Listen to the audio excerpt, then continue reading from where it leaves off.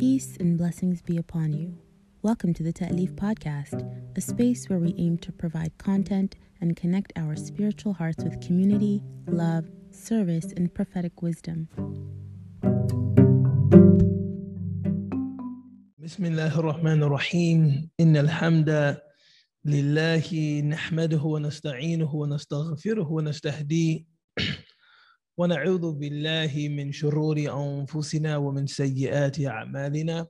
فمن يهده الله فلا مضل له ومن يضلل فلا هادي له واشهد ان لا اله الا الله وحده لا شريك له واشهد ان محمدا عبده ورسوله ثم اما بعد السلام عليكم ورحمه الله.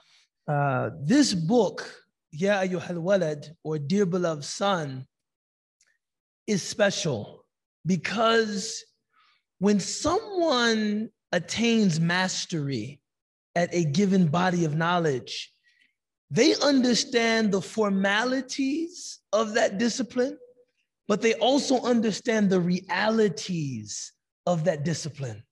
So if you see someone that has attained a level of mastery at something, yes, you can sit in a class with them and they can give you formal instruction, but what you would really benefit from is being able to go to lunch with them, being able to just sit and have an informal conversation with them so that they could explain to you this body of knowledge they mastered in terms that they would use in a barbershop, or terms she would use in a beauty salon, or the way they would talk about this discipline they mastered sitting at a dinner party.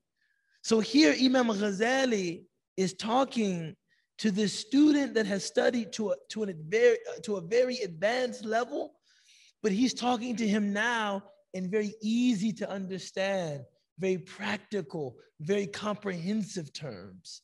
So he begins, Bismillahir Rahmanir Rahim, Ba'adu masailik. Some of your questions, min hadha al-qabil, and this references the previous chapter. Some of your questions are those questions that you can't just really provide easy answers to them.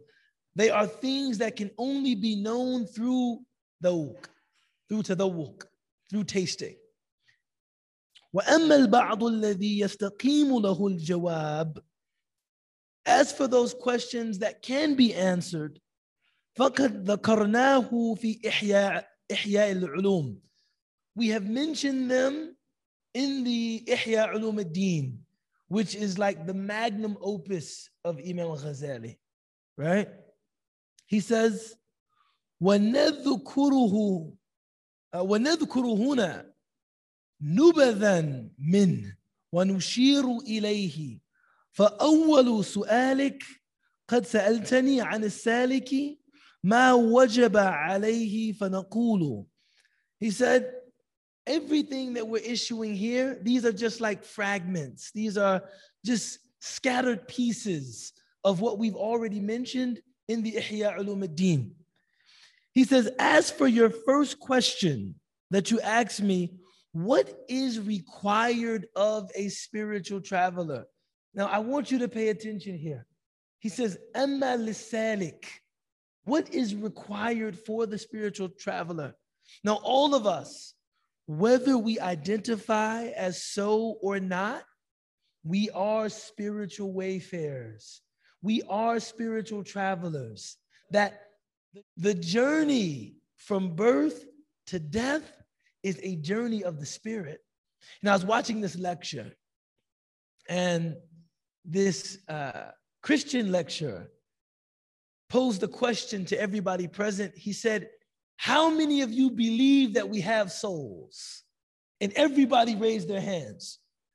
And he said, no, we are souls. We have bodies, right? Reconfiguring their outlook, meaning, no, you were actually a soul before you had a body.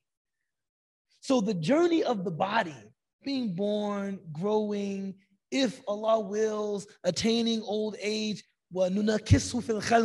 going back in your years, this is the secondary journey. The first journey is the journey of the soul, the journey of the spirit. The mustalah, the term for that in classical Islam was always suluk, suluk. And the one who traverses the path, she was known as a salika, or he was known as a salik, the one traversing, the one journeying spiritually. So the question is, the one traveling the spiritual path, what is it that she absolutely needs? What is it that he absolutely needs? And Imam Ghazali is about to summarize the needs of the spiritual aspirant, the spiritual traveler, the spiritual wayfarer to 4 essential things. And we're going to spend some time talking about all 4 of them. The first thing he mentions, i'tiqadun sahihun, sound belief. To believe in God as God actually is.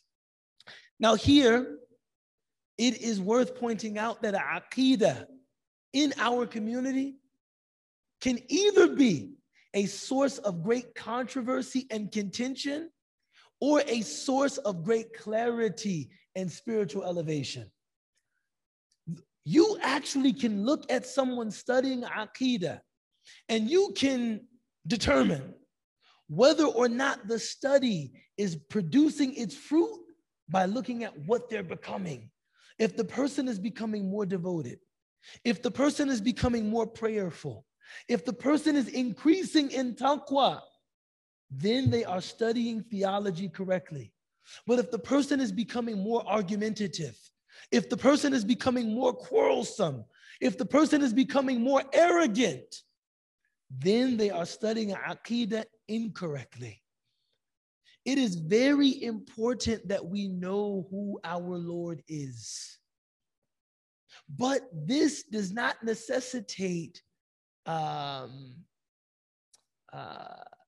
in-depth knowledge of all of the ilahiyat. You don't have to study in depth everything about Allah's divinity. Certain things we believe them as dogma. I know, dogma is a bad word in the 21st century. If you say that something is dogmatic, or you say that a person believes in these dogmas, it means what? They believe in these things without being able to rationally or logically justify why they believe in these things. Now, for those of us that need systematic theology,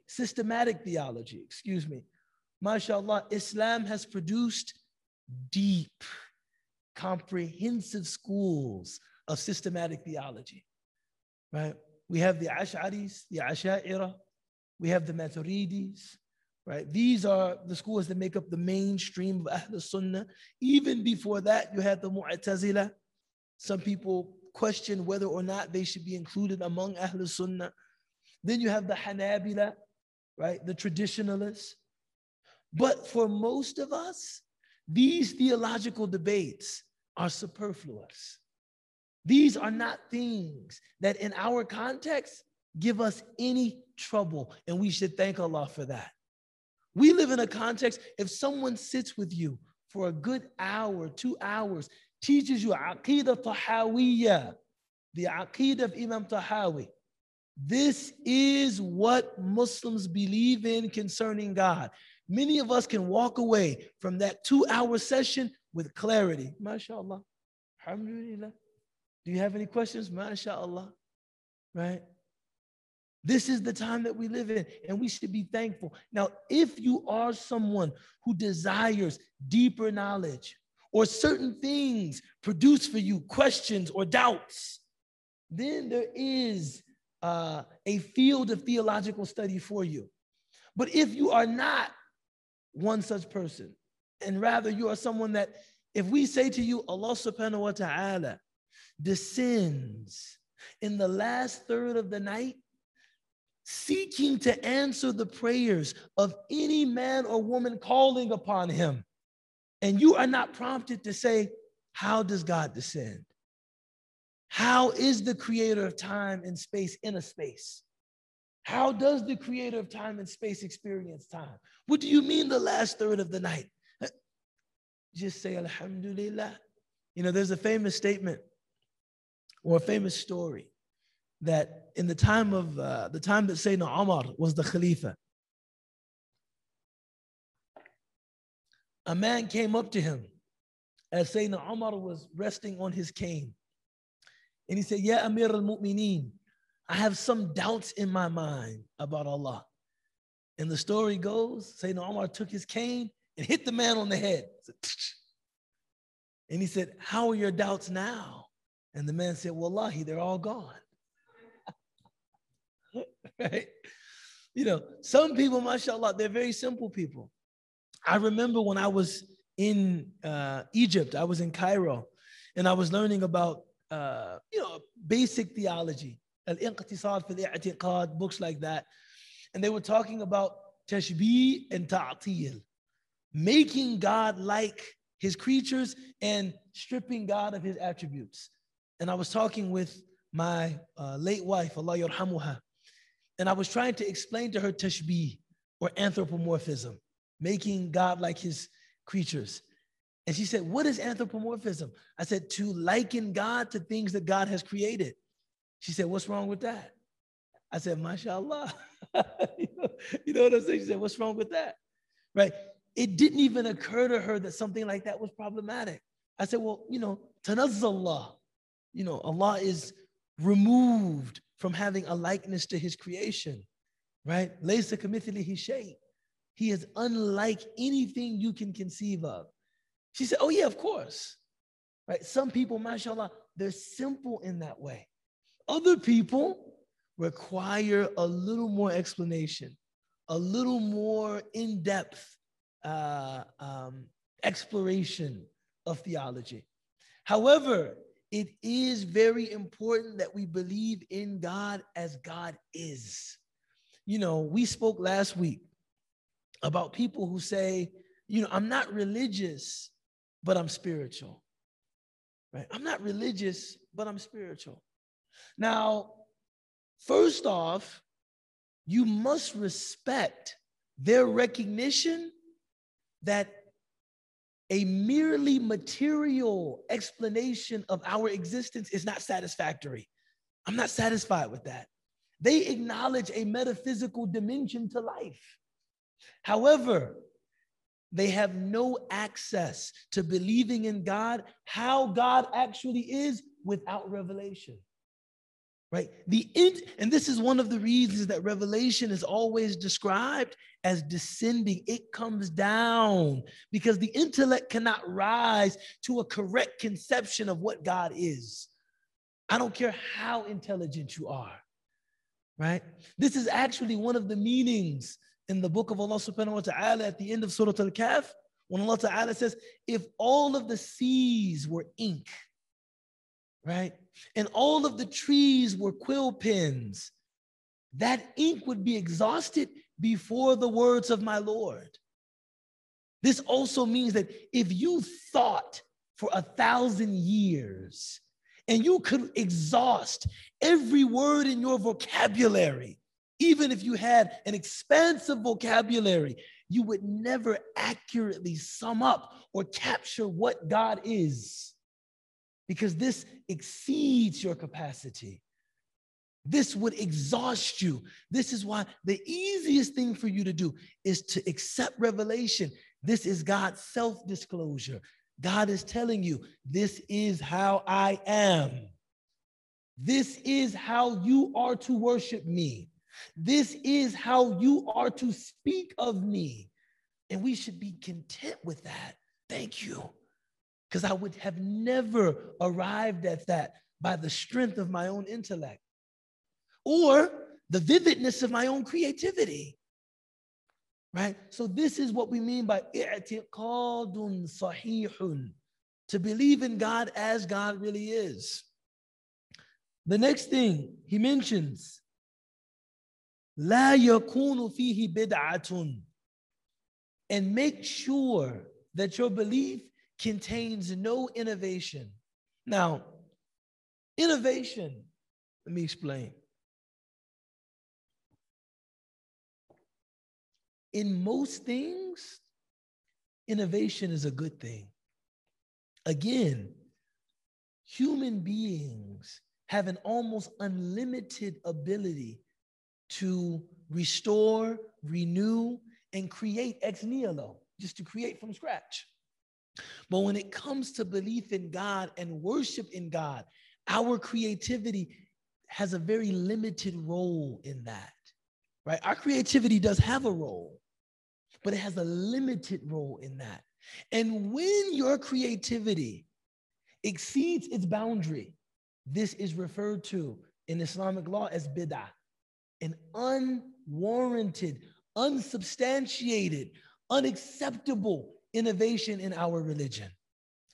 So that the Prophet ﷺ has shown us, has exemplified for us, Salat al-Maghrib, which we are going to pray momentarily, is 3 cycles of prayer. It is an unwarranted innovation if somebody says, why do 3? We should do 5. No, the Prophet has already shown you how to do this.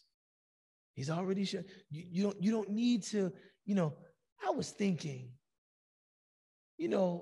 Salat al-Fajr is so short, but I have more time in the morning than I do in the evening. Why only pray 2 units of prayer? Let's pray 7. Now, this is a bit, you don't have to do that, right? And it also involves not saying things about God for which you have no right.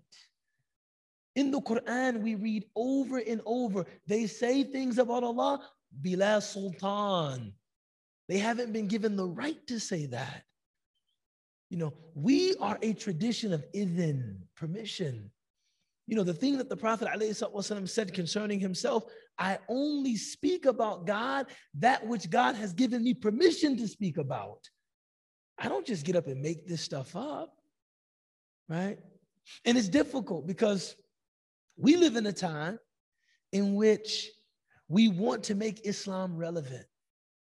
So we might hear people talking about metaphysics in a way, or hear them talking about spirituality in a way, and we're like, okay, how can we use that language to get young Muslims more interested in Islam? And I respect the effort, but we still have to be careful. We can't say something that, like, we have no authority to say that, right? So if somebody says, making the prayer is really like a kind of mindfulness with God. So even if you don't make wudu, even if you don't face the direction of prayer, even if you don't actually perform the ritual prayer in its prescribed form, as long as you sit thinking about God, this is the equivalent of prayer. SubhanAllah. I respect the what I think is a sincere desire to make Islam accessible to people, but we don't have any right to say that. We can't actually say that. We can't say, as long as you think about God, you don't really have to pray. It's okay.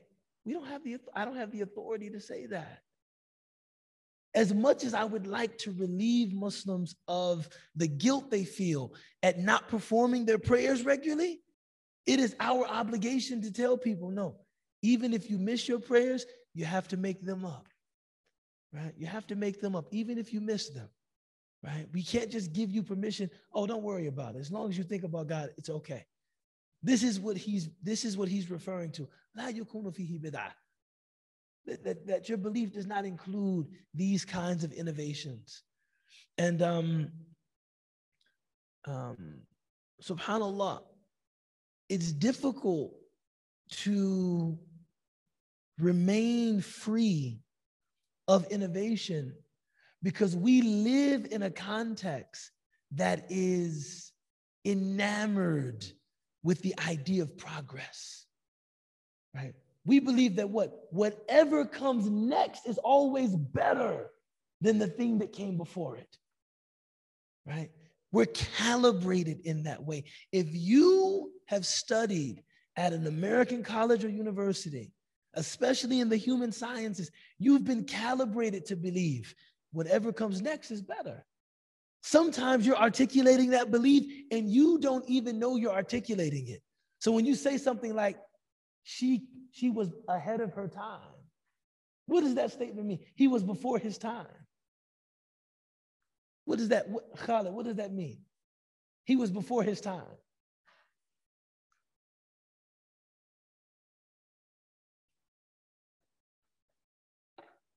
It means that they were doing something that people would eventually catch up to, because the world is always changing for the better.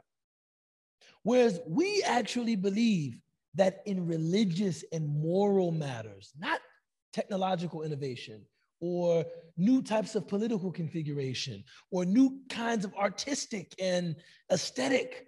No, in all of that, of course, there can be progress, right? Even politically, there can be progress. But religiously and morally, the Prophet ﷺ said, the best generation is my generation.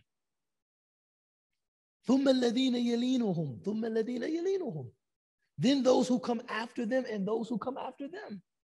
That we believe that the pinnacle of human religious expression occurred in the life of the Prophet Muhammad sallallahu alaihi wasallam. And that the goal of every righteous woman and man after him should be what? Emulating him. So part of our religious tradition involves actively and voluntarily going back. You know, I was telling someone that the Prophet ﷺ said in an authentic hadith, "Inna fil jasadi mudgha."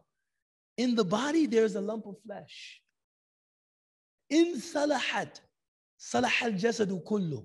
If that lump of flesh is sound, if that lump of flesh is pure, the entire human being, she is pure. He is pure. Is it not the qalb? Is it anything other than the heart? I was thinking about the implications of this hadith. This hadith means that every act of friendship that you see, every act of love, every act of care, every act of humanity, every act of beauty that you see, it first emanates where? From a human heart. And similarly, every act of barbarity, every act of unrequired violence, every act of harshness, every act of cruelty, it also comes from a human heart. And then I was thinking, every human being from our father and mother, Adam and Eve, until the present has had a human heart. That means that the challenge of being a good woman, the challenge of being a good man, this is a perennial challenge. Everybody has endured this challenge. And until the day of judgment, everybody will endure this challenge. And if you somehow think that the challenge is easier for me because I was born in 2022, or none of us were born in 2022, but because I was alive in 2022, it just made me more moral. I was morally more mature than the people of the past. The crazy ideas they had about things like race and gender and sexuality, and we're just more evolved than them. I always think to myself, do you really believe that? Do you really believe that? No way. Only because the challenge they had of being good people in their societal context, this is the same challenge you have. The only difference is that because you're reading history, you can look at them and see their moral failures around issues of class and race and war and peace and gender and sex. You can see their moral. It's much more difficult for you to see your own. But 200 years from now, people will be reading about us and they will see our moral failures, because the challenge of being good people is a perennial challenge. It's always there. So looking to the past to learn, how did they confront that challenge? This is what a wise person does. Imam Ghazali continues, وَالثَّانِي تَوْبَةٌ نَصُوحٌ. sincere repentance. You know, I was asking one of my teachers, what is the most important thing to teach my children about Islam? I said, man, what? If I can teach my children one thing about Islam, what should it be? He said, teach them the virtue of repentance. Because we will inevitably make mistakes. كل بني آدم خطاؤون وخير الخطائين التوابون. All of the children of Adam make mistakes. We will inevitably commit sins, but sincere repentance removes sin. You know, repentance is like a mimha. It's like an eraser. And the Prophet sallallahu alaihi wasallam said, "Inni astaghfirullah 70 marra kulla yawm, or 70 marra yawmiyan." Aw kama qala alayhi salatu wasalam. The Prophet alayhi salatu wasalam said, I seek the forgiveness of God 70 times a day, which really means an innumerable amount of times. And if you are someone that believes that you have nothing to repent for that. Right? I always say the nadir, the low point of American public life, the most shocking and outrageous thing I have ever heard said by any American public figure was not a presidential candidate bragging about sexually assaulting women. That was horrible. That was unthinkable. But the same presidential candidate being asked, do you ever repent? And responding, for what? I never do anything wrong. I couldn't, like, I was really, when people say like flabbergasted, when people say like their mouth was like agape, he said they were interviewing then presidential candidate Donald Trump, and they said, are you religious? He said, yes, I'm Presbyterian. They said a few more questions about his religious upbringing. Then the question was posed, do you ever repent? He said, repent? For what? I never do anything wrong. I was just reminded of the saying, as you are, so are those given authority over you. We had a president that said, I never repent because I never do anything wrong. That's like psychopathic. I never do anything wrong. In the commentary of this book, 3 kinds of tawbah are mentioned. And I want you to pay very close attention to these 3 kinds of tawbah. You have the tawbah of the awam, people like me. This is repentance from actual wrong action. When you do something wrong, you ask God to forgive you. Right? When you do something wrong, you ask God to forgive you. And you ask God to forgive you while fulfilling the requisite conditions of repentance. The first is nedim, that you're remorseful. Oh, I shouldn't have done that. Right? You feel something. If you are taking pride in something that you've done wrong, your repentance cannot be sincere because you're proud.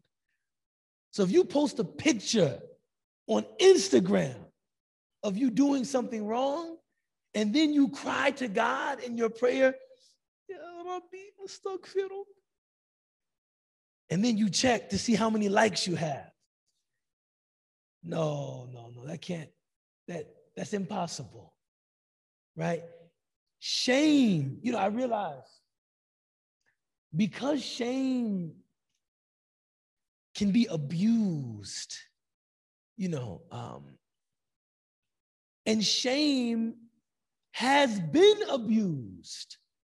I think as a culture, We've gone to the opposite extreme, that don't feel any shame about anything you do.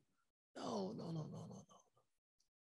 Guilt is to the soul as pain, physical pain, is to the body. If you mistreat someone and you feel some guilt about that, you should go and mend fences. You should go and repair the relationship. The guilt is the indication that I probably shouldn't have spoken to her like that. I probably shouldn't have spoken to him like that. When that person overheard me talking about my party and they asked me if I was having a party, and I looked at them like, I probably shouldn't have done that. That's why you feel the guilt. Shame, on the other hand, is I've done something that if people I respect knew that I did it, I would be ashamed. You know, the Prophet sallallahu alaihi wasallam said, "Al-ithmu ma haka fi sadrika, wa takrahu an yattali' an-nasu alayhi." And you would dislike that people learned about it. I was sitting in a session like this, and I was sitting with Will Caldwell, Dr. Will Caldwell. And I remember him saying distinctly, whenever we talk about shame and guilt, it is important to distinguish between reputation and validation. Reputation is your concern for what people you don't even know about you. That's your reputation, meaning my rep. People that I don't even know, what they think about me. That's my reputation. Only a fool is preoccupied with reputation. When they talk about me, what they're going to say. Validation, on the other hand, comes through what? What do my children say about me? What will my mother think of me? What will my neighbor say about me? What does my colleagues, right? What do my colleagues say about me? What do my closest friends say about me? This is something you should be concerned about. And if you did something or you said something that the people who poured into you so that you could become you, you know, one of the things to talk about this in an accurate way, we have to acknowledge all of us are who we are because people invested in us.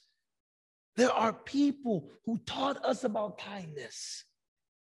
There are people who taught us about generosity. There are people who taught us about hospitality. I mean, some of us, we know the people. My wife taught me about hospitality, but she's from North Carolina. I'm from Chicago. I knew nothing about hospitality before I married her. There are people who taught us about every virtue we have. They took the time to show us, this is how you do this. Some of us, we know people taught us about forgiveness because they forgave us. This is how you forgive somebody. If one of those people saw us being unforgiving, one of those people saw us being stingy, one of those people saw us being poor host, if one of those people who taught us about honesty saw us lying, someone who taught me, look, this is how you tell the truth, even when it's mur, even when it's bitter. If they saw me lying, I would be ashamed because maybe they would think, maybe I didn't teach him good enough.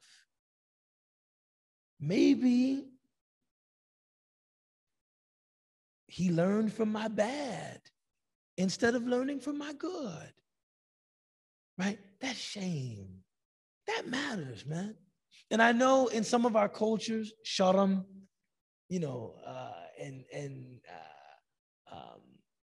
Aib.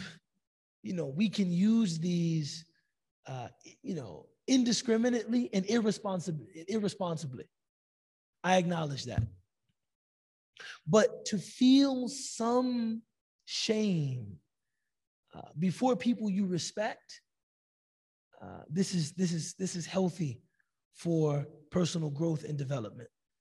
To say, I don't care what anybody thinks about me, this is very dangerous for personal development. No, you should care what your mother thinks about you. If your mother thinks, what a jerk, you should care. If your mom thinks you're a jerk, you should care about that, right?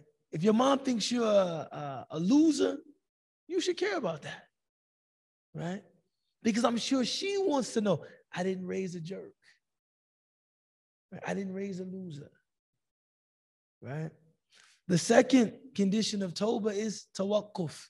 You actually have to stop doing what it is you're doing, right? You can't repent and then persist in wrong action. Not possible. It's like, man, I know I shouldn't be smoking weed. Man, the stock fit a lot. Stock fit a lot. Why too way late? Nah, you gotta put that out. You gotta put that out. Nah, stock fit a lot, man. You gotta put that out. You gotta pour the drink out. Third condition of repentance, if you have committed a wrong action, you promise never to return to the wrong action, right? You can't make Tawbah temporary, like you can't make a temporary Tawbah if you want it to be sincere. You can't say like, hey man, I'm not gonna drink this summer. But as soon as we hit October, I'm back rolling. No, you can't do that. It's kind of like, it's like, I'm going to stop talking about people behind their backs, except at parties. Because if we didn't talk about people at parties, what would we have to talk about? I was like, no, you can't do that. Just I'm done. I quit. And then the last thing, if you've wronged someone or you've hurt someone, you have to go and you have to repair the relationship. This is the repentance of regular people. Then you have the repentance of the khawas, the special people. They repent not only from their wrong actions, but even from their bad thoughts. Even though Allah subhanahu wa ta'ala does not judge us according to our bad thoughts. Only our, acting on those thoughts. Some people, even the thought. So maybe as I'm speaking, one of you had the thought, man, I would go up there and slap him in his face. But you didn't actually do it. MashaAllah. The khawas are people that even the thought, man, astaghfirullah. What is wrong with me? That it even occurred to me to go up and slap Ustaz Ubaid in his face. And what is wrong with me? I won't ask you to speak, but I know for me, I've had those bad thoughts. Like maybe somebody is talking, a brother or a sister, and you're just like, I can't stand him, man. I can't stand this dude, man, really. None of you, wallahi, none of you. None of you. But there's like 3 or 4 Muslims in Chicago. They're hard on my nafs. They're hard on me. And I'm probably hard on them. I know I can feel them looking at me like, I swear, man, just one good slap. Just one good slap. That's all I need, right? The khawas, these are people that even the thought, they repent from it. Astaghfirullah. They want even their thoughts to be clean. Nah, astaghfirullah. I don't even want to think like that, man. I don't even want to think like that, right?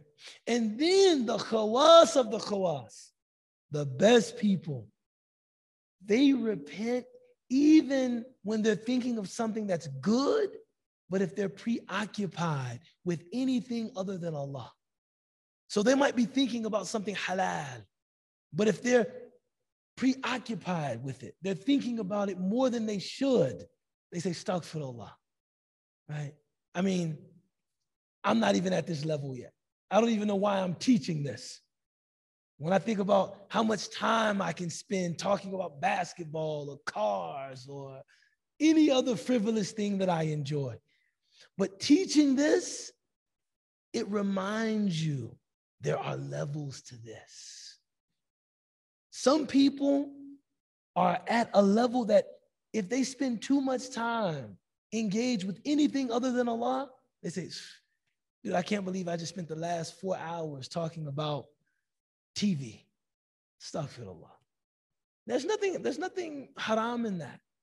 There's nothing haram in that. If the show was, you know, if it was a good show or something like that, but some people are at that level.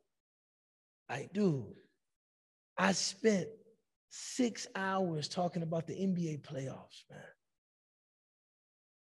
Right? Like, now what's interesting is that the Prophet sallallahu alaihi wasallam is mentioned in the Shama'il that when they talked about things of the dunya, he would engage them.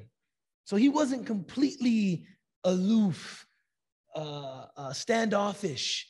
He wasn't completely like, if they talked about, you know, camel races, he's like, right now I'm thinking about Allah. No, he could, oh yeah, right? But it was never to an excess, right? There was always, you know, some dhikr mixed in with the regular umur of the dunya, right? The third thing Imam Ghazali mentions, وَالثَّالِثُ استرضاء الخصوم حتى لا يبقى لأحد عليك حق, seeking to make amends with your opponents, with your enemies. This is, now we're talking about that hard work, that difficult stuff, right? That difficult stuff. That person that maybe doesn't even know that they rub you the wrong way, making sure you buy them a gift for Eid. I know people that if it's somebody that really gets on their nerves, they buy them. This is the person, okay, I just wanted to get you something, right? Or this also means istirda' al-khusumi, anybody that you are wondering, I wonder if this person has anything against me, seeking atonement, seeking to make amends with them, so that when you meet Allah, there is no one who has anything bad to say about you, right?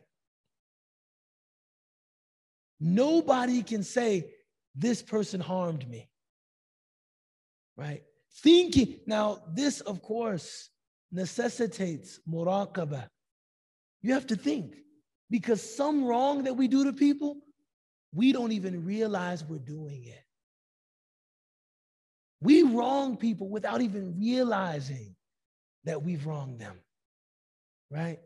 So maybe a person is talking about, you know, college acceptance, and they say, oh yeah, man, I got into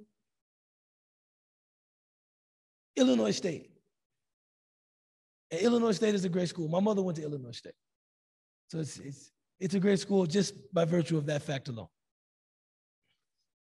But if somebody else who got into, you know, a more discriminating school, a school that was harder to gain access to, said, oh, that's pretty good. I mean, I guess that's okay. The person you said that to might feel like, man, he really kind of took my achievement and put it in the dirt. And you might not even realize it. You might really just, oh yes, I guess, yeah, that's pretty cool. Where did you gain acceptance? I'm going to Yale. Oh, great. Right. They might not even realize that. Right? We do things like that to people all the time. You know, I'm always worried about like traffic. Because like sometimes I drive really fast. Stuck for the light. I shouldn't. But I drive very fast. Sometimes only early in the morning, after Fajr, when the streets are empty. I go out and I drive very fast, right? But sometimes when I'm coming really quickly, I can see the other driver getting nervous. They don't know, should I get out of his way? Is he gonna go around me? And I always worry, I hope I'm not causing them any like any stress. You know, I don't want to meet Allah subhanahu wa ta'ala on Yawm al-Qiyamah and they're like, this person with his reckless driving, he was causing me so much anguish. I was so tense looking in my rear view thinking, what is he going to do? Right? And I've found myself, sometimes I'll go past them and I'll stop like, sorry. It's like, sorry. I didn't mean to make you nervous. Wallahi. I'm gone. Right? We do stuff like that all the time. We're not thinking like, you know, who are we making uncomfortable? Or, you know, sometimes another bil adha, looking at people in ways that harm them. This was a big one for me. You know, like somebody says something and you just look at them like, right? Like that look of like, please, I don't believe you. He says, we just launched this startup. Another startup? Really? But you don't say that. It's all in your look. You just look at it. That could hurt that person, man. Right? That could hurt that person. So anybody that you think maybe you've wronged, trying to find them and trying to seek their forgiveness. And this is more than seeking their forgiveness. Istirda'ul khusum. Try to make them happy. Try to make them like, I want you to be like, are we good? And not walking away until I know, look, are we good? So even like my beloved Sidi Ahmed, he called me sometimes, but I didn't return his call. So I have to do some istirda myself. Say, oh, I'm sorry, are we good? So dinner on me for sure. You're gonna keep eating until I know. Are we good? Okay, mashallah. Right? The Prophet ﷺ, he said, "Al-dhulm dhulumat yawm al-qiyamah." Any wrong that you do to other people, this will be darkness on the day of judgment.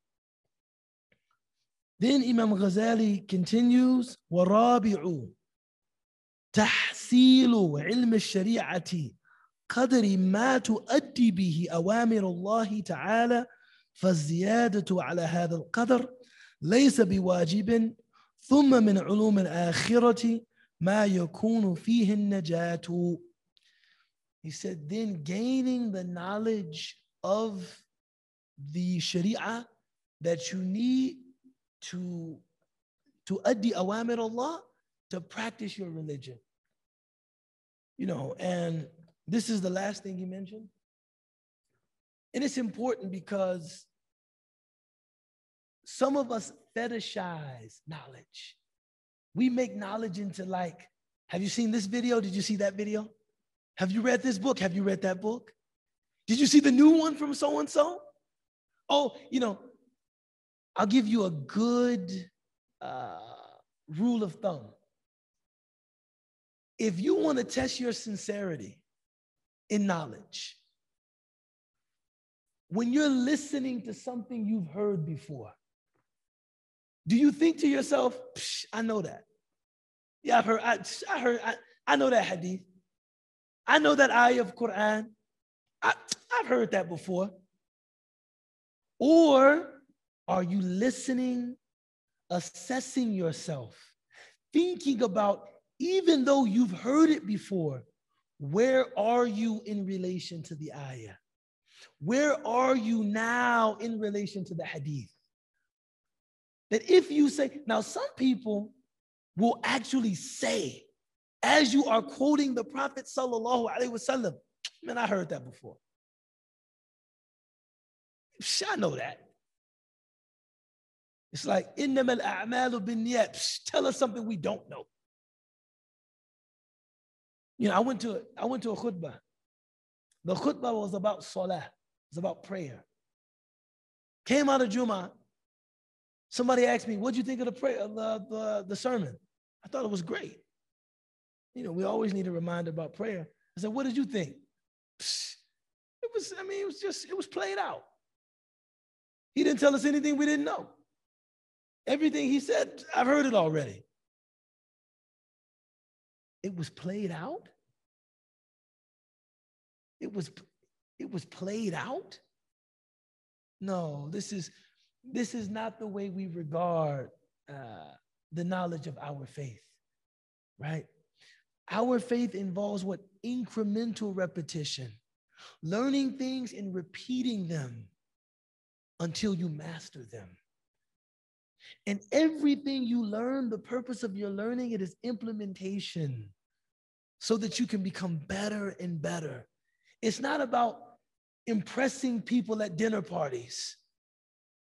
It's not about mentioning something unprecedented so everybody says, wow, what an erudite guy.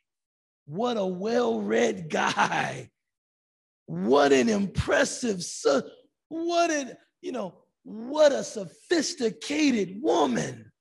No, it's trying to learn so that to addi awamir Allah, so that you can actually put these things into practice. أقول قولي هذا واستغفر الله لي ولكم ولسائر المسلمين وآخر دعوانا أن الحمد لله رب العالمين.